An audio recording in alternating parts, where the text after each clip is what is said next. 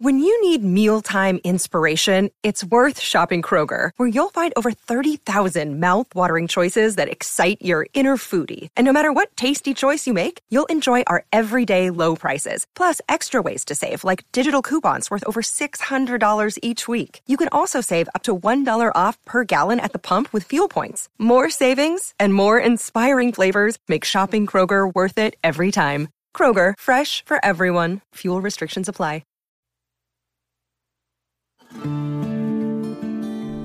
I'm Marnie Vinge, and this is Irioki. Join me and my friends as we explore the darker side of the Sooner State.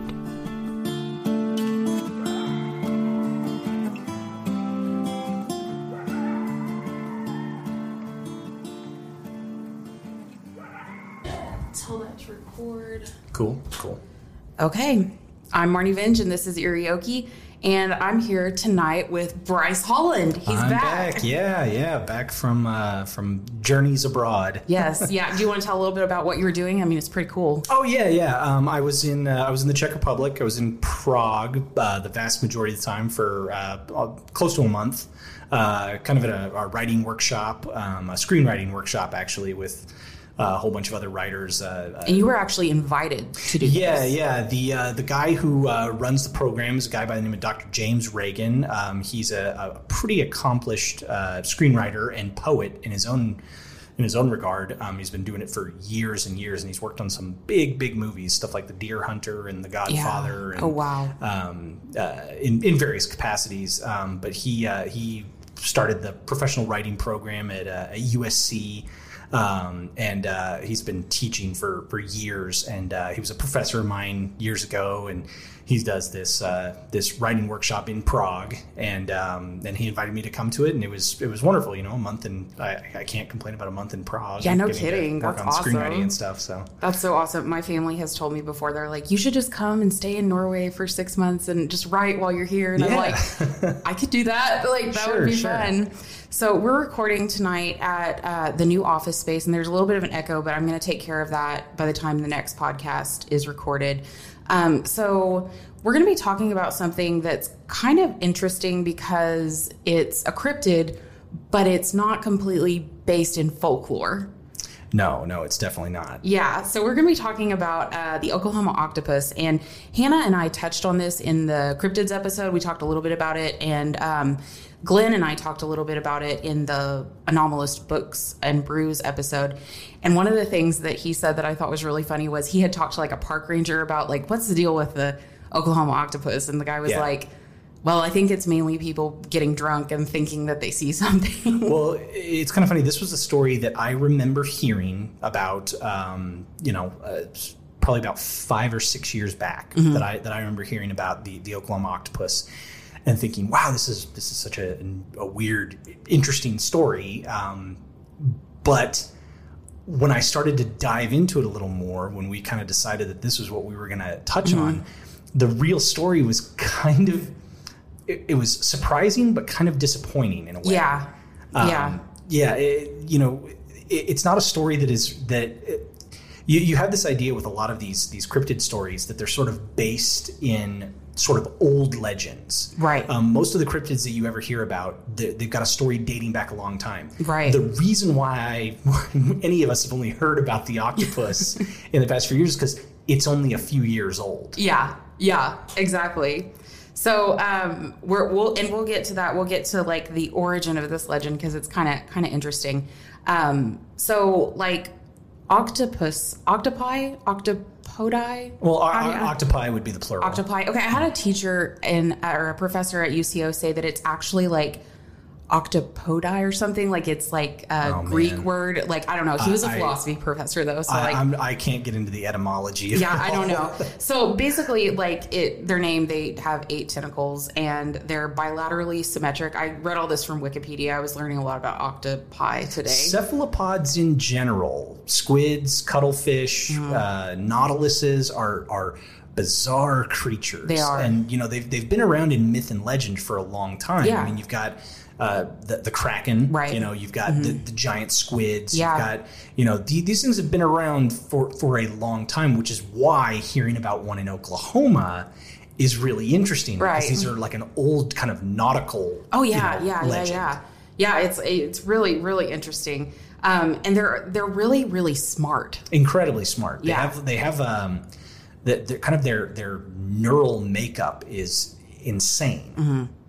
Yeah, like I saw a video not that long ago on Facebook of one solving a puzzle, or something like that. You know, those. like they solve the puzzles and stuff, and a lot of them in captivity, like at aquariums and stuff like that. And I even saw one of the things I read is they can walk on land for short periods of time. Yeah, which sort of lends a little bit of credence to the notion of them being in Oklahoma. But when you start thinking about what an octopus is and sort of what a cephalopod is and how they've evolved, if you start getting into the science of it, it completely falls apart. Oh, yeah, it totally does. Like the first thing, the giant Pacific octopus, which is like the largest octopus that anybody really knows of right now. How much do you think it weighs? Oh, gosh. Let's see, an octopus.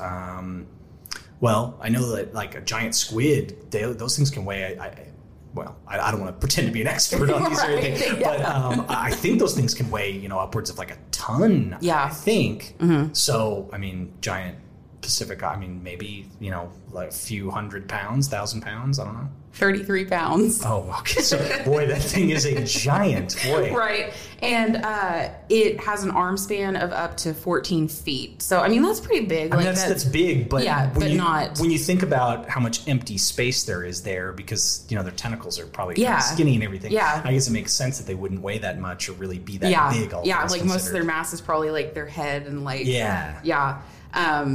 Yeah. So, I mean, and that's according to the Smithsonian National Zoological Park, the giant Pacific octopus, an article from there. So even though that's pretty big, it's still not as big as what people are describing seeing in Oklahoma lakes. No, these things that they're describing, I mean, I've heard them being like upwards of like the size of a car. Yeah. Or even a horse. I think that some of the things I read is that some of these things that people have seen have been like upwards of the size of a horse. That's big. Yeah. That's really big. Yeah. And that's a very oddly specific animal to compare it to. Yeah. I feel like that's very like. Yeah, definitely. It's as big as a horse. Like, and also the thing that they say is that they are red. I've heard that. I heard about sort of the reddish brown coloring, which if I have to be, an educated guess, this is Oklahoma. This is red dirt country, right. And you think about a lot of lakes out there and sort of the composition of like the lake beds and everything. I mean, I grew up on Lake Eufaula, and you're talking about a lake that the lake floor of it is just red clay. Yeah. And when it rains or anything like that, the lake just turns into the Red Sea, as it were. So I can see why people would think that these things, would have that kind of dirty brown reddish coloring. There's a reason they call it Dirty Bird. Yeah. Probably more reasons than just the red dirt. But, yeah. So this octopus has been spotted in Thunderbird, Tenkiller, and Lake Oologah. Am I saying that right? Yeah, Lake Oologah is it's kind of northeast of Tulsa a little bit. It's actually connected to the town of Oologah. Okay. It's closer to Claremore, if that gives you any kind of idea of where Lake Oologah is. But it's where Tulsa gets all their fresh water from. Okay. So it's kind of like the Tulsa Reservoir, I think. Tenkiller is one that was very surprising to me. I have a lot of family in the Tahlequah area. And so we used to go and float down the Illinois River up there and go to Lake Tenkiller a lot when I was a kid. And it's such a gorgeous lake. And the thing that's really interesting about it is that it's one of the few like clear lakes in Oklahoma because it's basically all rock bottom. So one of the things that some of our listeners may not know about is that it's actually a huge scuba diving destination. I did not know that. Yeah, because of how clear the water is at Tenkiller, you can go scuba diving there and check things out. Yeah, and it's really, really neat. Okay. And I think they do a lot of like scuba diving like training and stuff there. That makes sense. Because you don't got to worry about waves or anything like that. Yeah. And so like I know that with how much scuba diving goes on in that lake, I'm sure that if there was an octopus down there, some diver would have seen it. Yeah. And that's one of the other things is like, there aren't any pictures or anything like that. Like, and there are of like Bigfoot. Like there are some. Well, I mean, even the more obscure cryptids, when you think about them worldwide, there is some of it's a little dubious, I think. But right. there is usually some type of photographic. I mean, exactly. You know, you've got like the photos of the Loch Ness Monster. Yeah. Now, most of those have been debunked. But you've even got like video footage of like supposed chupacabras and stuff like that. Exactly. But this is one of those rare cryptids where there's literally. I mean, the funny thing is that if you even look online, there are vague tellings that you can find of people that claim to have seen it. But there's no names. And there's no, like, they don't identify those people. Like, someone said that they saw the octopus a while ago, but like, it won't even say where they saw it. And that was something that started throwing up red flags for me when I started looking into this. Because I was like, well, I mean, even the most kind of like, even the crappiest Bigfoot stories have got more detail than this. Or like the deer man or deer woman, the two guys that like you can find their names online that were in the article about it and like all that stuff. There's not even like one person really attached to it. Well, and I think it's funny the where they've been spotted. It's three very kind of disparate lakes. It's Thunderbird, and then 2 other lakes on the complete other side of the state. I mean, I guess Tenkiller and Ulaga are sort of near each other, but not really. I mean, there's still a fair amount of distance between them, and so it's just weird that it's these 3 specific lakes where it's been spotted, apparently. And so, like, that was the other thing about it that was really weird, is that I also find it unlikely that if there was an Oklahoma octopus, that it would have been spotted in 3 different lakes. What are the odds of that? Because that suggests a population. Well, see, and that's the other thing about them also, is that all 3 of these lakes, and this is something that also sort of disproves the legend, is that these are 3 man-made lakes. So, well, I mean, let's take a step back a little bit and look at like what an octopus is. So these things are not freshwater animals. In fact, like I had to do a little bit of digging on some cephalopod biology. But what I found is that it's basically impossible for them to exist in freshwater because, well, without getting into too much of the biology, because again, I'm not a biologist or anything, they don't have, I guess, what is called a sodium pump, which allows them to sort of regulate the It's like the ion transport or something like that, right? It basically has to do with osmosis. And so for those listeners out there that know anything about osmosis, you probably know more about it than what I'm talking about, but no cephalopod has ever been found to have these things. So that's why you don't find them in any freshwater area. Now, there's been... I did find one instance of a octopus that was pulled out of a lake in Arkansas. I believe it was called Lake Conway. And the thing is that it was pretty obvious that this was an octopus that had been dumped in the lake. And a guy just sort of found it. Like it hadn't been there that long.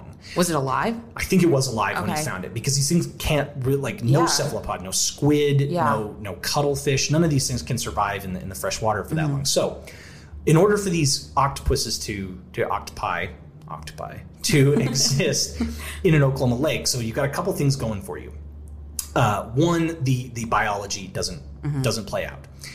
2, the lakes where they've been spotted are all man-made lakes, and these are all fairly recently made man-made lakes, which means that these cephalopods would have to have been living in the rivers of Oklahoma for a long time and set up breeding colonies in these rivers that were sort of staying dormant for decades and then transferred into the lakes. Which means these octopi, God, I'm going to keep saying octopuses. It's hard. Octopi apparently have come up the Mississippi River through tributaries into our Oklahoma rivers. Lay dormant for decades and then found themselves into these man-made lakes that we have. And so it's very, very unlikely that these things exist. And again, the thing also is that these stories are very, very recent, which again, I didn't know any of this when I started looking into it, but I thought that was sort of a red flag for me. And so that brings us to the next point, which is where this all comes from. So there was this show on Animal Planet that I actually watched a lot of. You know, I've since I've never seen the show. It's super fun. Is it? Okay. Super fun. I started reading a little bit about it, and I was like, oh, this sounds like right up my alley, because I love to watch like In Search of and stuff like that. When I was a kid. Yeah. It's super fun. It's like, so in 2009, Animal Planet was airing a show called The Lost Tapes, which I'm sure that people who listen to this podcast have, like, there are probably some people out there who are definitely familiar with this. I was a huge fan of the show, and it was basically like a found footage show of cryptid encounters. Yeah, it sounded like, as I was reading a little bit about it, it sounds like it was kind of like a modern day In Search of. Yeah. Okay. Mm-hmm. Yeah, and it would be like there was an episode about like a nest of vampires, and like, yeah, it sounds so corny, and it probably like doesn't stand up now. There's nothing I love more than the fact that we have so many of these channels that I remember coming around when I was a kid. Yeah. That nowadays the programming they show does not in any way resemble what they call. Like, I mean, I'll never forget. TLC. I was real big into MTV when I was a kid, and it's really funny because MTV is no longer music television. It's crazy. It's just MTV. Yeah. And it, that has nothing to do with music. Mm-hmm. You've got stuff like the Learning Channel, which I remember when I was a kid I hated the Learning Channel because it was so boring. Yeah. Because all they showed was basically like sort of the equivalent of like Nova specials and stuff like that. Yeah. And now it's not the Learning Channel, it's TLC. Exactly. And they show Sister Wives and like stuff about like dwarves. And like maybe some home improvement shows or something. Is really weird. And you've got the History Channel, which is all ancient aliens and stuff like that. Yes. And so it's funny because I think that Animal Planet has kind of gone that way also. I mean, for me, I remember when Animal Planet started showing stuff about like mermaids and stuff like that. I remember that. And it was like, I was like so mad when I watched that because I was one of the people who like watched it and was like, what the hell is this? And because they presented it as fact. Yes, exactly. Yeah. They presented it as fact. And like, I wasn't fully buying into that this was really mermaid stuff, but I was kind of like annoyed that they presented it that way. And then like these channels, man, they I mean, I guess you got to rope in viewers somehow. Yeah, I guess so. So, and there was also a werewolf episode of The Lost Tapes, which I remember like, I'm really, really good at scaring myself when I'm home alone with stupid stuff. Like, okay, so I have a funny story that I'm going to tell that I'm sure that everyone will appreciate. So one time I was home alone and it was like October, and this is another channel that has gone into the monster realm, which was Destination America. Oh, gosh, yes, which is all like ghost hunters and stuff now. Yes, and there was this show called Monsters in America. Okay. And it would be like these dramatic reenactments of like people encountering monsters. Oh, jeez. And I'm watching it, I'm home alone, and they're telling this story that is so stupid. So stupid. It's about a forest in California that supposedly has flying monkeys in it.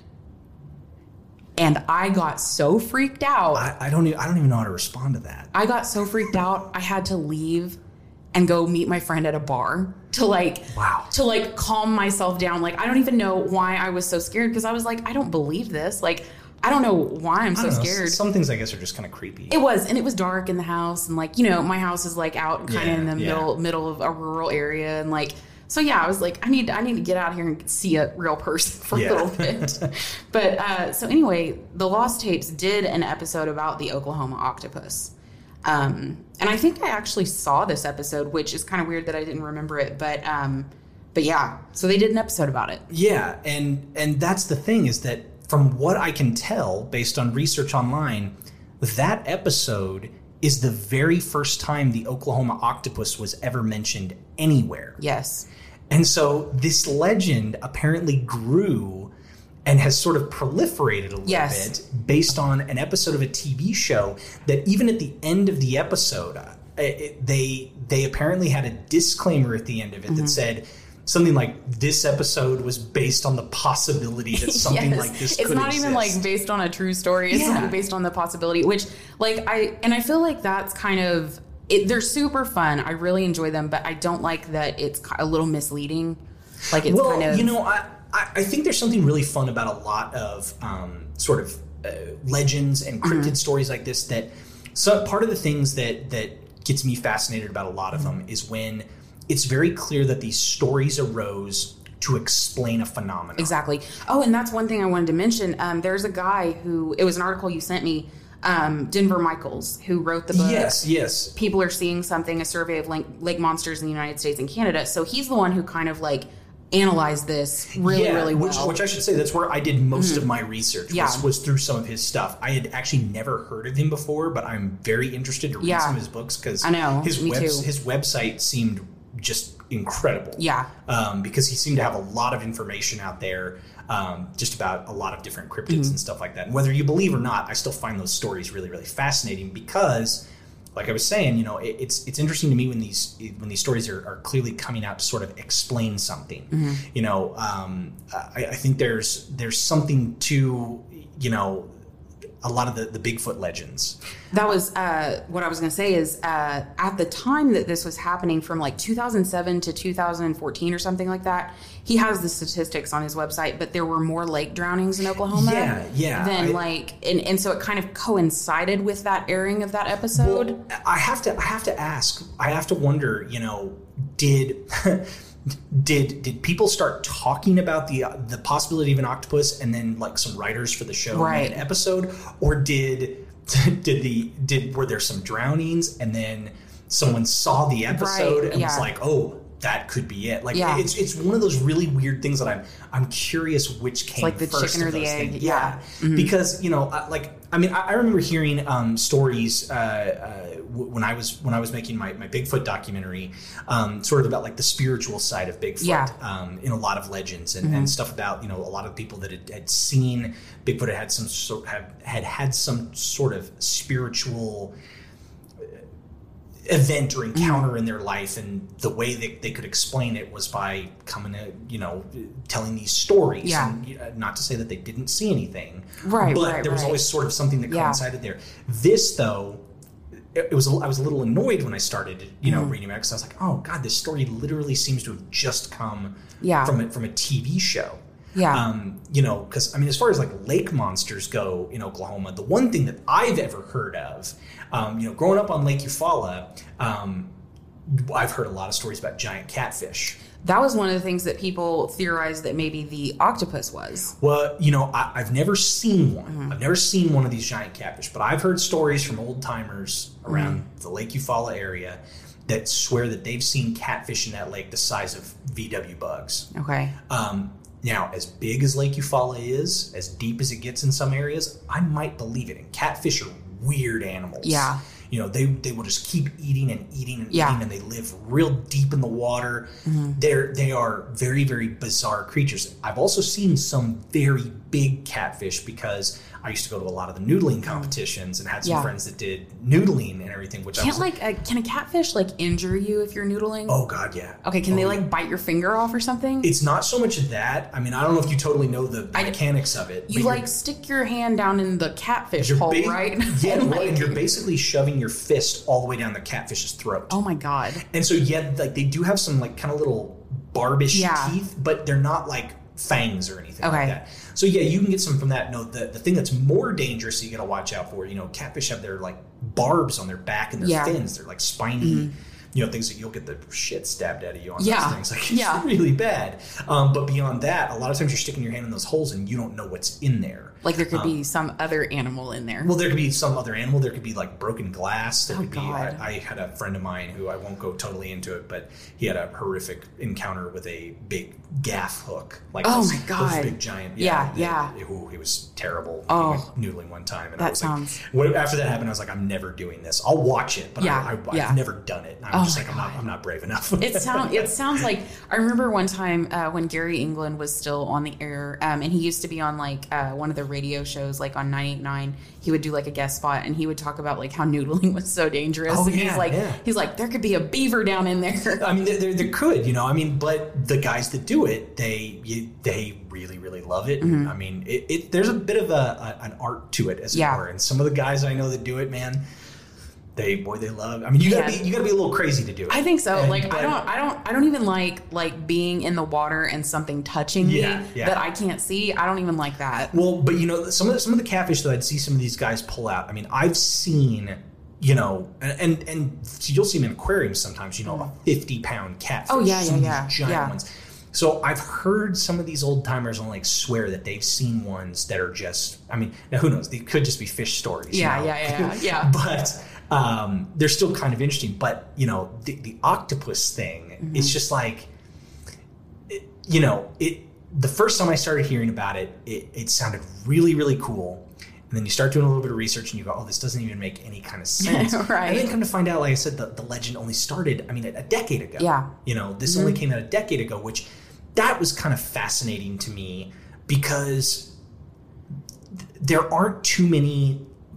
Well, and maybe there are more than I think, but I feel like there aren't too many modern legends like that coming around. Right. And that one of the things we talked about when we were getting ready to do this episode is the Blair Witch Project. Yeah, that's something that I sort of compared it to because, I remember when the Blair Witch Project came out. Oh yeah. I will say the Blair Witch Project is one of my all-time favorite movies. I've seen it easily 100 times. Yeah. And I know it's a very, very divisive movie. Yeah. It's one of those movies where you either love it or you hate it. There is no middle ground. There's nobody that watches the Blair Witch Project and goes, it was okay. Yeah. It's a movie that inspires very visceral reactions from people. And I remember when I saw it, the visceral reaction that it gave me was, for one thing, it scared the hell out of me. Oh, yeah, the first me too. time I saw it, because I had just moved here from California. I was 12 years old. We had moved from California. So we went from the sunny, shiny West Coast, living on the beach, to literally moving out into the middle of the woods. Yeah. And then the next thing I know is a movie comes out that is purporting to be a documentary about 3 college kids going out in the woods and something horrific happening to them. And I remember sitting there watching it, and I was one of those people that I got sucked in by the marketing campaign. Oh yeah, first. me too. I thought it was real. Now, that didn't last very long for me. I know a lot of people though that, to this day, you will find people that will say, "Oh no, it's real. It really happened. This was this was a real thing that happened. These kids really disappeared." Despite the fact that I specifically remember it was the MTV Video Music Awards the year that the movie came out, and they actually brought the actors from the movie, Josh Leonard, Mike Williams, and Heather Donahue out on stage to present an award to say like, hey, it's okay. These are actors, But there were still people that were like, no. You can find stuff online, like web forums now that will still say, no, those are like paid shills. They're like people the real people died and they're like replacement actors. Or and it's like, really? But people believe that. So people do. I guess with that in mind, I just said that I haven't heard of very many modern legends like this taking place, but that's sort of a prime example of something that's sort of proliferated, especially because of the internet. Oh, yeah. If you go on, like, one of the things that I looked at was, like, the Blair Witch wiki lore or something like that. Yeah. Holy cow. Like, there is all this information about, like, different disappearances from, like, the 1800s. Which is funny because there has never been a town in the history of Maryland called Blair. Exactly. There was never a town called Blair. That was completely fabricated for the movie. The movie was a complete and total fabrication. Yeah. And I think maybe that's part of the reason why I love the movie so much is because of this very palpable mythology that these guys were able to create. Yeah. It was brilliant. Out of nowhere. They sort of just cut it out of whole cloth. They took like the notion of something that seemed like it could have been a real legend and they turned it into something that became a real legend. Yeah. And that I like I said, that is so fascinating to me too. Like just the idea that, because they came up with it in 1993. Yeah. And their names are Daniel Myrick and Eduardo Sanchez. Yeah. Okay.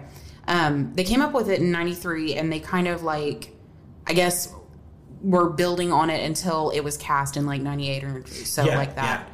So it was the sort of the making of the movie. It's really funny because they basically shot the movie over 8 days. Wow. And so for a meager budget, and of course then it made all the money in the world. Oh yeah, wasn't the budget like $60,000 or something? Yeah, the budget was about $60,000, and I think it ended up pulling in like $250 million or something ridiculous like that, even more. It's like the top 5th all time. Independent film. Like when you think about some of those really popular independent films that have made a lot of money, you've got stuff like, I know for a long time Halloween was one of the most successful independent films of all time. To this day, I know that it's funny because people don't consider it an independent film, but it is.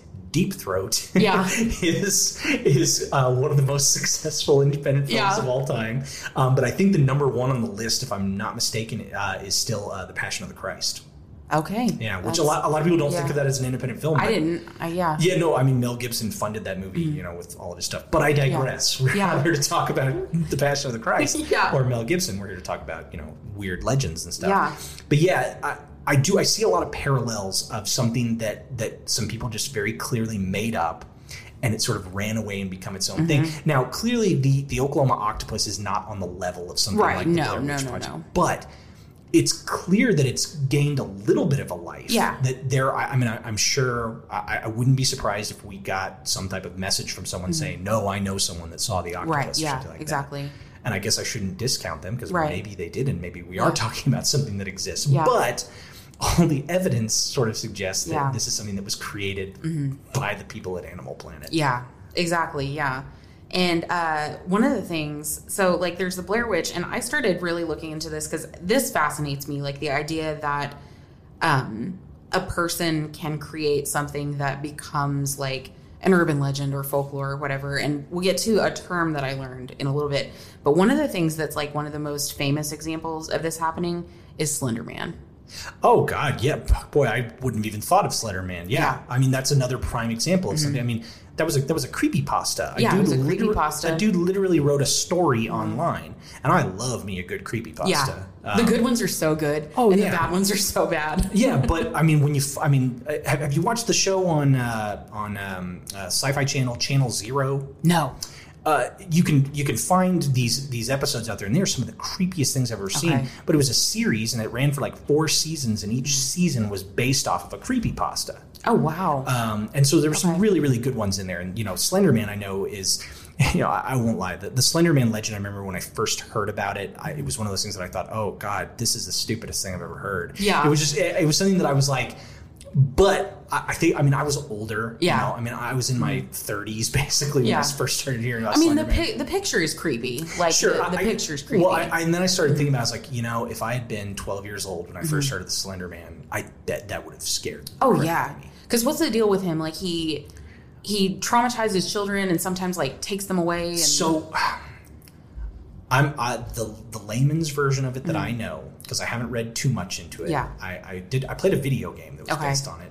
But he's like a dude that lives in like a weird, creepy, sort of Twin Peaks-esque, extra-dimensional house out in the middle of the woods. Okay. And there's elements of kind of like Cthulhu mythos a little bit in I think sort of extra-dimensional type stuff, and he will abduct children or kind of come after people and murder them. And I may be butchering this completely, so don't take what I'm saying about the Slender Man as fact. This is just stuff that I've sort of pieced together. I did watch that great Slender Man documentary on HBO about those girls. I did not see that. I need to see that. It's really, really creepy, and I guess that's another prime example of like that sort of shows the dark side of some of these legends, because a little girl almost died because of this creepypasta. Yeah.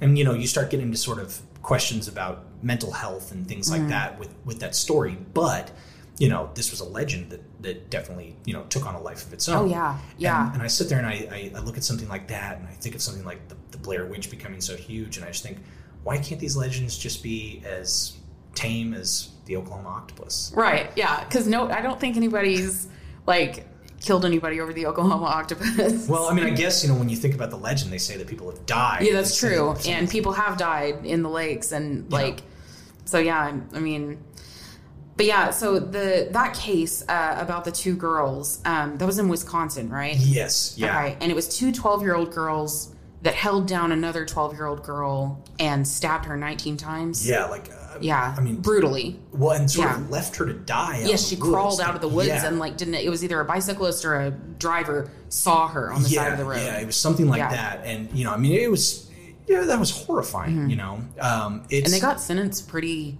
Oh, very harshly. Yeah. I believe one of them... well, I don't want to say what I think happened to him because I could be completely wrong. So I'd be like, no, that didn't happen. But I think one of them got like basically essentially like life in an institution. Yes, or something I think it was that. like 40 years. Yeah. And that's, I mean, whew. That's pretty crazy.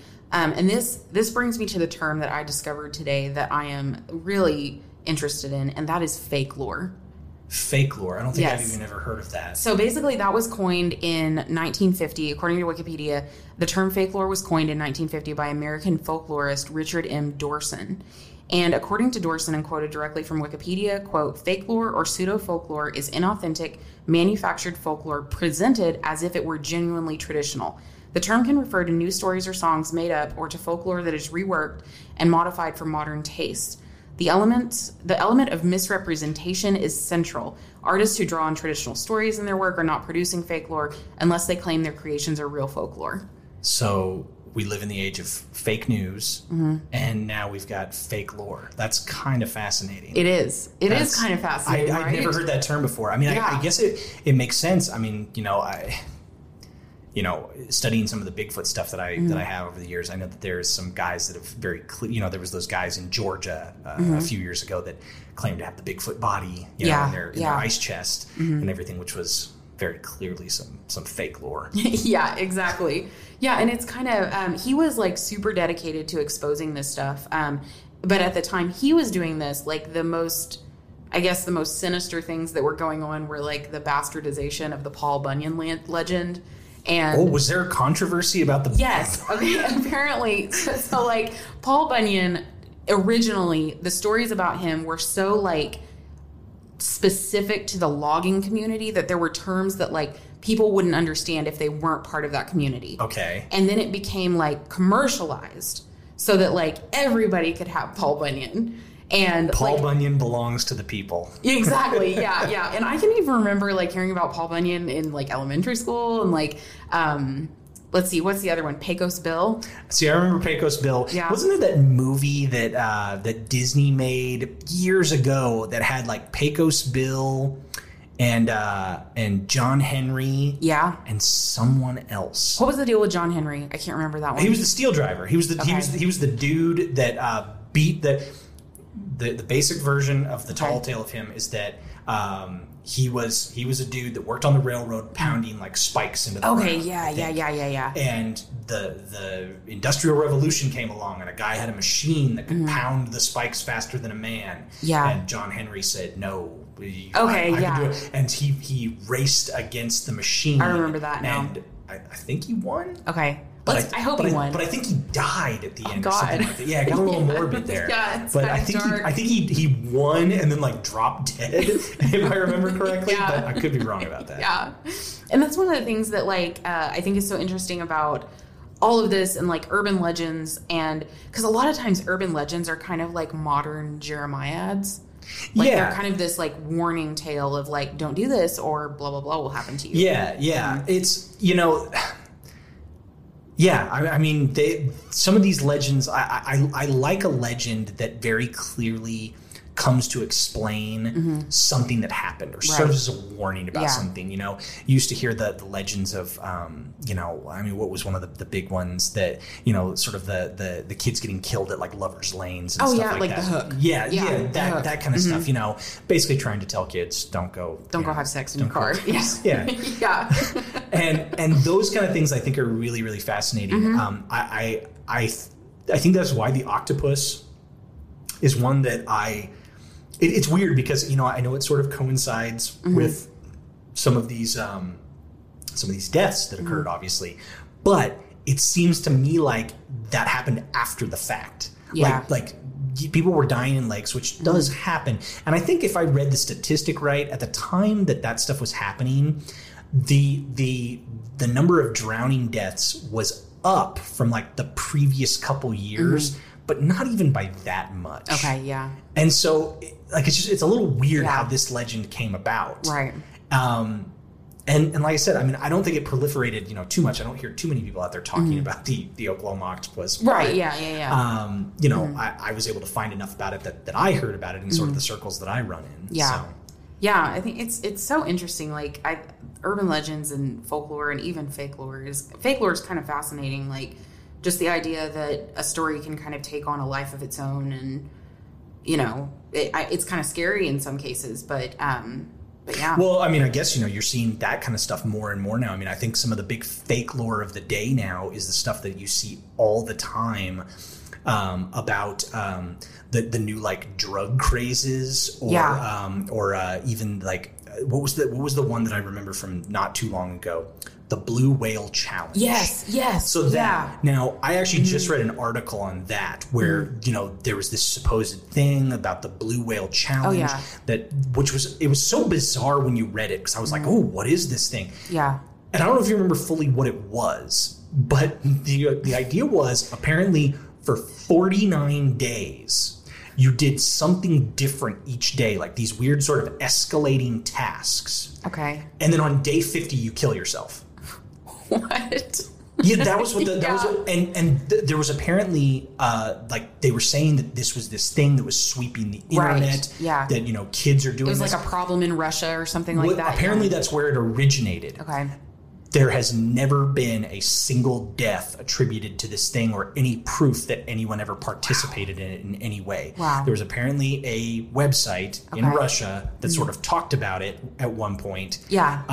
And then it sort of spread to like England and everywhere. And suddenly everyone's reporting on this thing saying that kids are doing the Blue Whale Challenge. And of course, the more I read about it, I was like, you're telling me these kids are like doing weird physical challenges and then going, might as well kill myself today. Yeah. Like, it just seems like a big leap to go it's from. Like, and then there was the Momo thing. God, the Momo thing, which wasn't that like just last year? Yes. Oh God, the Momo thing was so weird, which, because I remember that sculpture when it first came out. Yeah. Because the guy was like kind of a special effects type artist who made these weird sculptures. And I remember seeing it when it first came out, and then when it suddenly showed back up and people were like, oh, Momo. Yeah. And I was like, that thing's old. What are you talking about? That thing's like 10 years old. Mm-hmm. Yeah. Yeah, some of those weird things, but like even the drug challenges that you hear about these kids, I mean, you heard about. I remember when I was a kid hearing about stuff like, oh, kids are, smoking banana peels. I did never hear that one. God, that was a big one when I was a kid, was kids smoking banana peels. No one was ever smoking. I would have known if someone was smoking banana peels. Yeah. But apparently it was this horrific drug thing that you got to be on the lookout for. Wow. I remember even South Park did a thing about it with the cat pee. Yeah. There was this episode of South Park where kids were getting high off of cats like peeing in their face. Which was a great South Park episode. Oh, yeah. They called it cheesing. Sure. That's what it was. It was called cheesing. Oh, that's hilarious. Oh, my God. That is so funny. Oh, wow. Well, I think that's about all I've got as far as, like, the Oklahoma octopus and all these other interesting legends that originated in fiction.